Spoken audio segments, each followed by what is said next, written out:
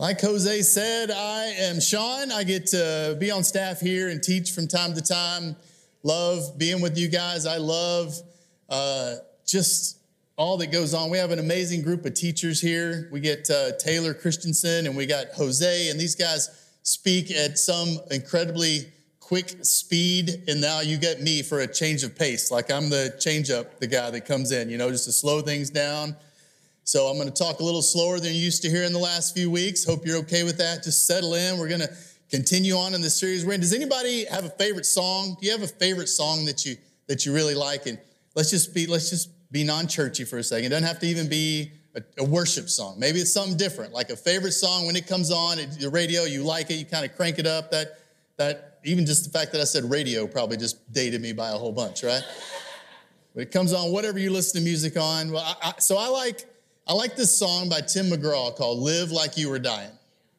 Country song. It's one of my favorites, probably my favorite of all time. It comes on, and it's the story of, Tim McGraw is talking to a friend of his who's diagnosed with cancer, only has a limited amount of time to live. And that topic fascinates me. Like, what do people do with the short amount of time that they have left when they know they only have a little bit left? And I think that's probably because of how I grew up and losing people when I was younger and watching them in the last days of their life, and just the thought of that. What are we going to do at the end when we know the end is coming? Hopefully we won't know. Hopefully it'll just kind of surprise us and come out of nowhere, but it doesn't always happen that way. And it didn't happen that way for Jesus because he knew everything. He knew everything that was going to happen before it was going to happen. So we have been marching our way through the book of Mark this summer. And we are now at Mark chapter 11 and chapter 12. And the point of the song and the story is the fact that at this point, Jesus knows he has 1 week left. So to me, it's kind of interesting to read Mark 11 and 12 in light of the fact that he's got 1 week to go. What would you do if you had 1 week left? And while it's significant to know what Tim McGraw would do if he had a week left, it's probably even more important to know what Jesus, the most influential person in the history of the world, would do with the last week of his life. And that's what we get to find out in Mark 11 and 12. We've been leading up to this all the way through the book of Mark. Last week, Jose talked about chapter 9 and chapter 10 and the powerful message that, the first shall be last and the last shall be first. Not really popular in American culture, not really popular in our sports world, but it's an incredibly significant message for us as believers. And it's summarized in that Mark 10:45. Jose said that kind of summarizes the whole book of Mark, where Jesus says, I came not to be served, but to serve, to give my life sacrificially as a ransom for many. That's the theme of the whole book, and that kind of leads into this final week of his life. We call it the Passion Week or Holy Week. Passion is a Latin word with the same root as suffering. That's why it's called that. We start in Easter season, we would talk about Palm Sunday. This is where Mark chapter 11 is. It starts on Palm Sunday, and then a week goes by, and then Easter Sunday is next. And if you only come Sunday to Sunday, you see two really cool celebrations. But the fact of the matter is the 6 days in between, there's a lot of suffering, and there's a lot of learning, and there's a lot of teaching, and a lot of things that go on. And that's what we're going to get to cover in the next few weeks as we look at Mark 11 and 12 and 13 along the way. So let's just kind of dig in. I'm going to do a little bit of reading. So if you have your Bible, flip it open to Mark chapter 11. If you have it on your phone, that's great as well. It'll be up on the screen. But Mark chapter 11, starting right at the beginning, verse 1. As they approached Jerusalem and came to Bethphage and Bethany at the Mount of Olives, Jesus sent two of his disciples, saying to them, go to the village ahead of you, and just as you enter it, you will find a colt tied there, which no one has ever ridden. Untie it and bring it here. If anyone asks you why you are doing this, say, the Lord needs it, and will send it back here shortly. They went and found a colt outside in the street, tied at a doorway. As they untied it, some people standing there asked, what are you doing untying that colt? And they answered as Jesus had told them, and the people let them go. We've been looking at a way of studying these scriptures as we kind of go through 2 chapters at a time. It's the OIA method, where you observe and then you interpret and then you apply it to your own life. That's what we're going to do today. You're going to kind of get a peek into how I study this stuff. It is not the perfect way. I don't even know if it's the best way, but it's kind of my way, and not just my way. It's the way I do it based on what OIA says to do. So what do we observe here? Well, we observe that Jesus is about to come into this city, and he sends his disciples out to get him a means of transportation. Think about this for a moment. Let's try to contextualize this for ourselves. If about 3 years ago, we heard of a guy named John the Baptist, and he was out at the Guadalupe, somewhere around New Braunfels, and he was baptizing people, all right? So he's out there at the horseshoe baptizing people, tubes are floating by, people are kind of connecting together and hanging out and listening to what he has to say.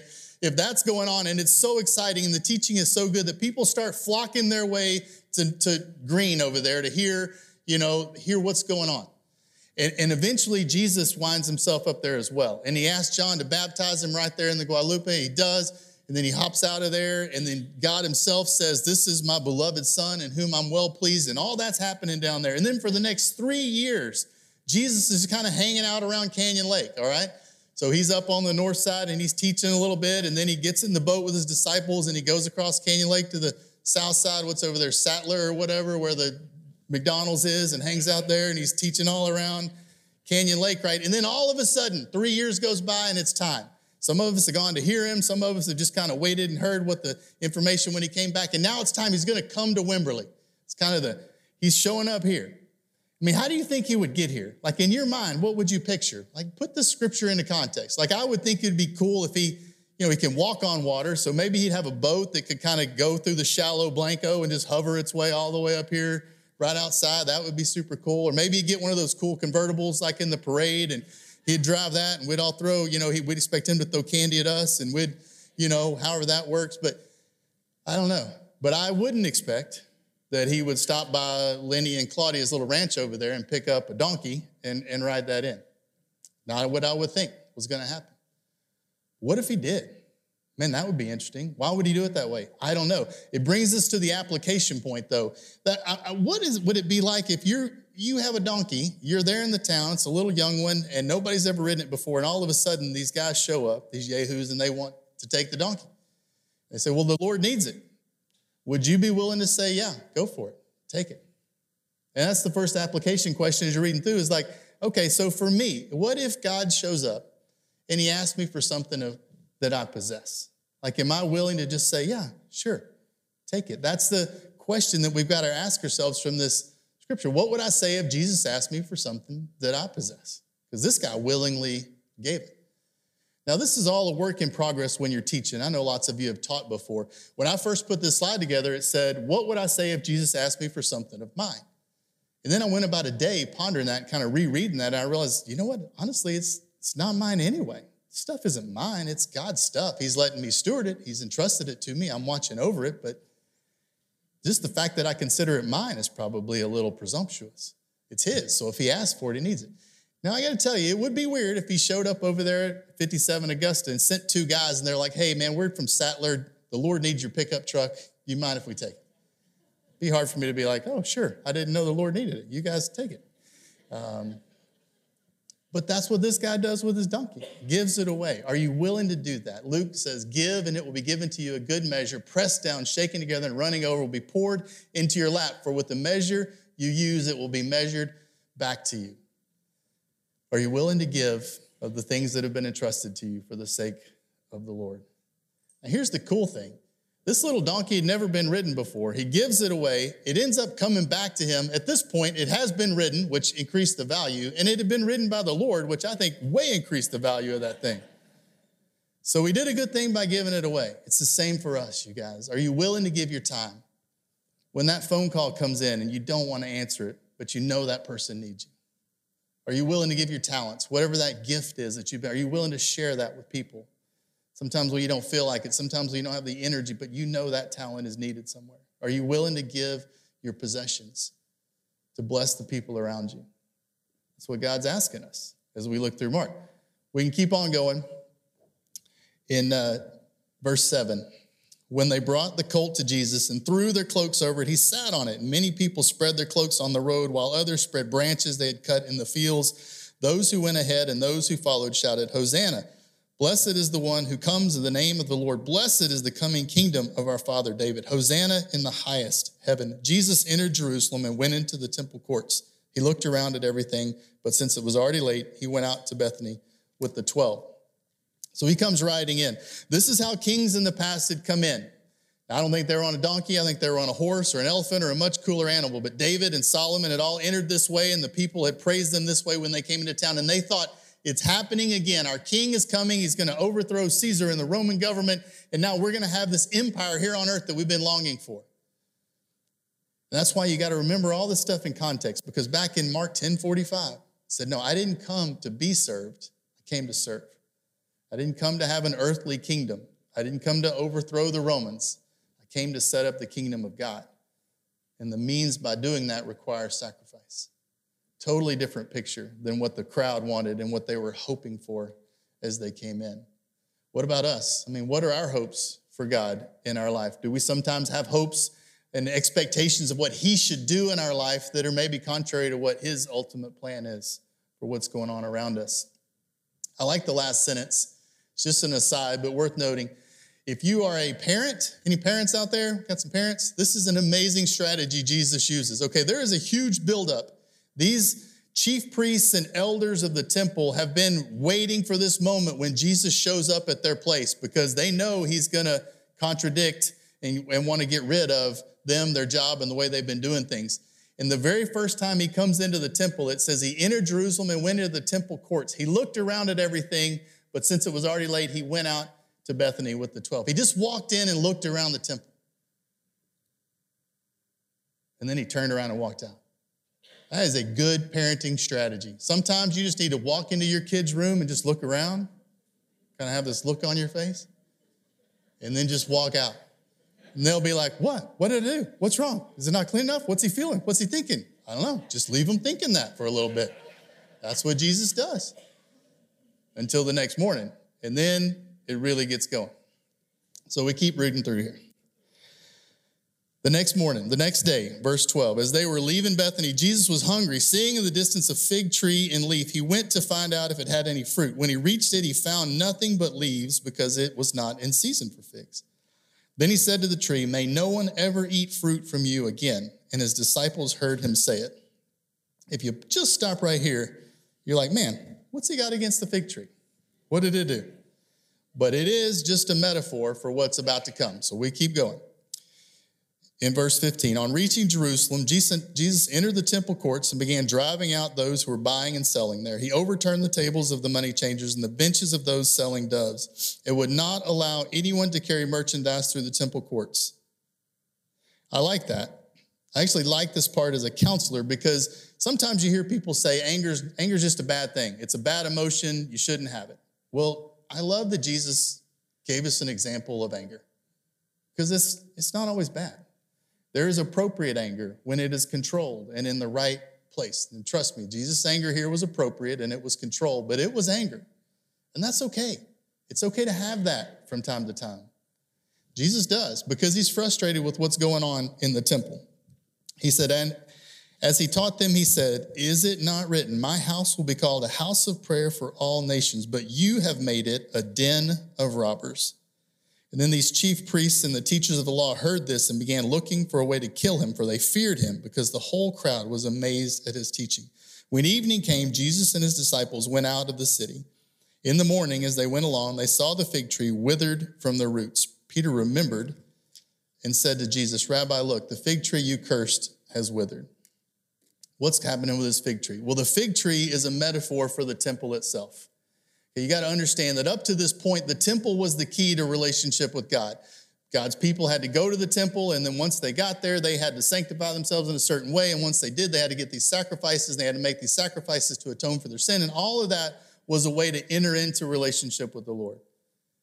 And instead of the chief priests managing that the way they were supposed to, they started abusing it and trying to take extra money from people and trying to take advantage of people and trying to exploit their power and their intelligence. And Jesus is like, I'm done with that system. It is over. I am here to change it.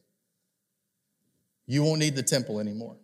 That fig tree wasn't doing what it needed to. It wasn't producing the right fruit.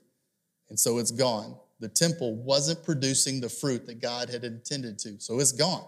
Jesus is establishing a new order where you come through him to have relationship with the Lord. You don't have to go to a place. You don't have to go to a place in Israel. You don't have to go to a place in Wimberley. You don't have to go anywhere. He's there. And you can have a relationship with him. So what's the application for us? Well, it leads me to this second question. Is my life producing fruit? Is the fact that I like that Paul describes in Corinthians, he says, do you not know that your body is a temple of the Holy Spirit, which is in you, whom you have received from God? You are not your own. You were bought at a price. Therefore, glorify God with your body. He's saying the temple has moved from this place out there to right here. God is in you through the Holy Spirit. What are you doing? Are you taking care of it? Are you fertilizing? Are you watering? Are you taking care of yourself? Are you staying healthy? Are you feeding yourself healthy things through social media or TV? Are you eating and drinking the right things to have your body in a good place, your temple in a good place, so that you can produce the fruit that's required of you based on the blessing that he has given you? It's a good question, because I don't want to end up like the fig tree. I don't think that God does that necessarily, curses people who aren't producing fruit. I know he doesn't just destroy somebody because they're not living up to his expectations, but I do want to produce fruit with the life that I've been given. I got to take care of myself. You have to take care of yourself in such a way that you can then produce the fruit that you were blessed to produce in relationship with him. Are you producing that fruit? All right, let's keep working our way through. I know I'm reading a lot. We're going to keep digging in because there's just some really good stuff here. You skip down to verse 27, the authority of Jesus' question. Verse 27, they arrived again in Jerusalem, and while Jesus was walking in the temple courts, the chief priests, the teachers of the law, and the elders came to him. By what authority are you doing these things, they asked, and who gave you authority to do this? Now remember, these chief priests and elders and Pharisees and Sadducees, they're starting to get pretty worried about everything he's teaching. And Jesus replied, I will ask you one question. Answer me, and I will tell you by what authority I'm doing these things. John's baptism, was it from heaven or of human origin? Tell me. Verse 31, they discussed it among themselves and said, if we say from heaven, he will ask, then why didn't you believe him? But if we say of human origin, because they feared the people, for everyone held that John was really a prophet, they couldn't answer that way. So they answered Jesus, we don't know. Jesus said, neither will I tell you by what authority I am doing these things. You have to understand, these guys have been trying to trap Jesus for 3 years. Like they've been heading out there to Canyon Lake, trying to throw traps at him, all different varieties, mental traps, physical traps, healing on a Sabbath, doing this. What did they say about this? They try it again. And in this case, he just flips it back on him. He just kind of spins it around and gives them the discussion they've got to come up with. Because see, they didn't like John the Baptist's theory. John the Baptist was saying, you don't need the temple anymore. Come, be baptized, repent and be baptized, and you can have eternal life. You don't need the temple. So they didn't like John's message. So they couldn't say he was from God, because then they'd be endorsing his message and get rid of their job. But they also couldn't say that he had made all that up on his own, because the people loved him. And they were afraid. They needed the people. They needed the energy of the people to get rid of Jesus. So they were stuck. Jesus does this, you guys. Have you ever tried to outsmart or negotiate with God? It just doesn't work. And since I told you that, kind of just let you in my mind a little in how I study, I'm going to show you exactly where my mind went as I read this. Now, again, this is the first time they've tried to trap him.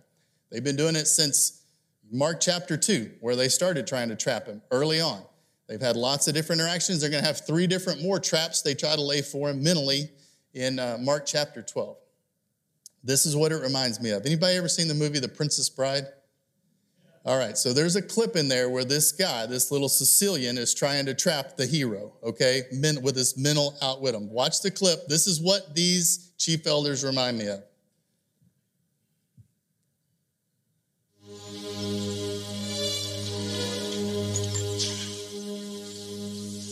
All right. Where is the poison? The battle of wits has begun. It ends when you decide and we both drink and find out who is right and who is dead. But it's so simple. All I have to do is divine from what I know of you. Are you the sort of man who would put the poison into his own goblet or his enemies? Now, a clever man would put the poison into his own goblet because he would know that only a great fool would reach for what he was given. I'm not a great fool, so I can clearly not choose the wine in front of you. But you must have known I was not a great fool. You would have counted on it, so I can clearly not choose the wine in front of me. You made your decision then? Not remotely. Because iocane comes from Australia, as everyone knows. And Australia is entirely peopled with criminals. And criminals are used to having people not trust them, as you are not trusted by me, so I can clearly not choose the wine in front of you. Truly, you have a dizzying intellect. Wait till I get going. Where was I? Australia. Yes, Australia. And you must have suspected I would have known the powder's origin, so I can clearly not choose the wine in front of me. You're just stalling now. You'd like to think that, wouldn't you? You've beaten my giant, which means you're exceptionally strong. So you could have put the poison in your own goblet, trusting on your strength to save you, so I can clearly not choose the wine in front of you. But you've also bested my Spaniard, which means you must have studied. And in studying, you must have learned that man is mortal, so you would have put the poison as far from yourself as possible, so I can clearly not choose the wine in front of me. You're trying to trick me into giving away something. It won't work. It has worked. You've given everything away. I know where the poison is. Then make your choice. I will, and I choose. What in the world can that be? What? Where? I don't see anything. Oh, well, I could have sworn I saw something. No matter. What's so funny? I'll tell you in a minute. First, let's drink. Me from my glass, and you from yours.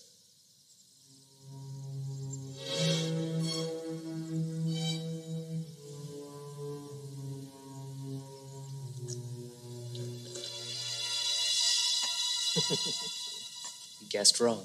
You only think I guessed wrong. That's what's so funny. I switched glasses when your back was turned. Ha ha, you fool. You fell victim to one of the classic blunders. The most famous is never get involved in a land war in Asia, but only slightly less well known is this. Never go in against a Sicilian when death is on the line.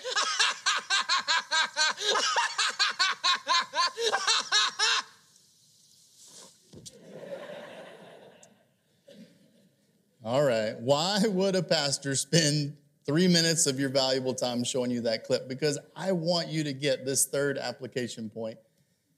It is futile to try to outsmart, negotiate, or figure everything out that God has come up with. It just is. He says way back in Isaiah, "For my thoughts are not your thoughts, neither are your ways my ways, declares the Lord. As the heavens are higher than the earth, so are my ways higher than your ways, and my thoughts than your thoughts." God's thoughts are higher than ours. We can't understand it all. And I've spent a lot of time trying to logic or analyze my way through things. Why do good things happen to bad people? Why? Faith is the answer. There are just some things that you're not going to be able to figure out because your mind isn't his mind. And we look like that little guy when we try to have those arguments with him. Now, he's a loving God and he'll listen. But at some point, you've got to decide whether you want to follow him in faith. And if you do, your life will look radically different. All right, let's keep moving through. A couple more points, and we'll call it a day. In Mark chapter 12, Jesus then began to speak to them in parables. And this parable is really powerful. A man planted a vineyard. He put a wall around it, dug a pit for the winepress, and built a watchtower. So he set it up for success. Then he rented the vineyard to some farmers and moved to another place. At harvest time, he sent a servant to the tenants to collect from them some of the fruit of the vineyard. But they seized him, beat him, and sent him away empty-handed. So he sent another servant to them. They struck this man on the head and treated him shamefully. He sent still another, and that one they killed. He sent many others. Some of them they beat, others they killed. He had one left to send, a son whom he loved. He sent him last of all, saying, "They will surely respect my son." But the tenants said to one another, "This is the heir. Come, let's kill him, and the inheritance will be ours." So they took him and killed him and threw him out of the vineyard. What then will the owner of the vineyard do? He will come and kill these tenants and give the vineyard to others. The parable is kind of the final straw with these elders of the temple. He's saying to everybody listening, including them, look, I have blessed you. God has blessed you with everything he has. And instead of giving back a portion, instead of treating it the way you should, instead of respecting it and bearing fruit, you have abused it and you have kept it all for yourself. And I've sent prophets to warn you and you've beaten them. I've sent other prophets and you've killed them. I've sent many signs and you've paid no attention. And now I'm sending my son and you will kill him as well. So I'm getting rid of the temple and I'm putting it somewhere else. It's an incredibly significant teaching in our faith. The understanding that the temple isn't out there anymore, it is here. And it is through Jesus that we have eternal life and salvation and forgiveness of sins. What's the takeaway from this? Well, are we living out what God requires of us, given all that we've been blessed with? The cool thing is, as you go through Mark 11 and 12, he points out instead of the temple, like the way it was being handled by the chief priests and the elders, there is a right way to do gathering and to do church. And he lays it out in 5 different points. And in Mark 11:17, he says, our house needs to be a place of prayer for all nations. In Mark 11:25, he says, our community has to be a forgiving one. In Mark 12:17, he says, are we rendering to God what belongs to him? Mark 12:30, we love God with all our heart, soul, mind, and strength. And then Mark 12:31, and also do we love our neighbors? He's laying out what it should look like if you're going to gather and do church. And the question, the application for us is, are we doing that? Are we living out church in this way? Are we living out community in this way? With love for God, love for others, forgiveness, sharing and giving back to God,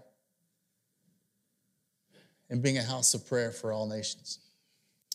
There's a lot here in Mark chapter 12. Not going to go through it all. There's another section here about paying the imperial tax to Caesar. It's actually another attempt at the Pharisees to trap Jesus with some kind of mind game. It's an important passage, though, if you are at all struggling with how do I be a patriot here in the United States and at the same time be a servant in the kingdom of God. There's some really good commentary that would help you unpack that and understand that. Then in verse 18, the Sadducees show up. It's another group of people trying to do mind games and tricks on him. And they talk about some crazy situation and scenario where there's a 7-time widow and what happens with resurrection around that. He handles that. And then another teacher shows up and he asks him about the great commandment. And that's where Mark 12:28 starts. That's pretty interesting, again, to think about in context, because what he's saying is that instead of having to go make an animal sacrifice, what God requires of you is that you love him and you love others. Radical concept for these Sadducees, Pharisees, and chief priests to hear. He goes on through, talks a little bit about being in the lineage of David and what that means. He warns against the teachers of the law. And then he ends here in Mark chapter 12, verse 41 with this section we're going to talk about today. Jesus sat down opposite the place where the offerings were put and watched the crowd putting their money into the temple treasury. Many rich people threw in large amounts, but a poor widow came and put in 2 very small copper coins, worth only a few cents. Calling his disciples to him, Jesus said, truly I tell you, this poor widow has put more into the treasury than all the others. They all gave out of their wealth, but she, out of her poverty, put in everything, all she had to live on. It's an interesting conclusion given where we started, Mark 11. Contrasting these people who used the temple for their own gain with this woman who came to the temple to give sacrificially of what she had. And it leads to the last kind of application point for us. Like, are we giving to God and others sacrificially? We're blessed. We are blessed, you guys. We have a surplus in many areas in most of our lives.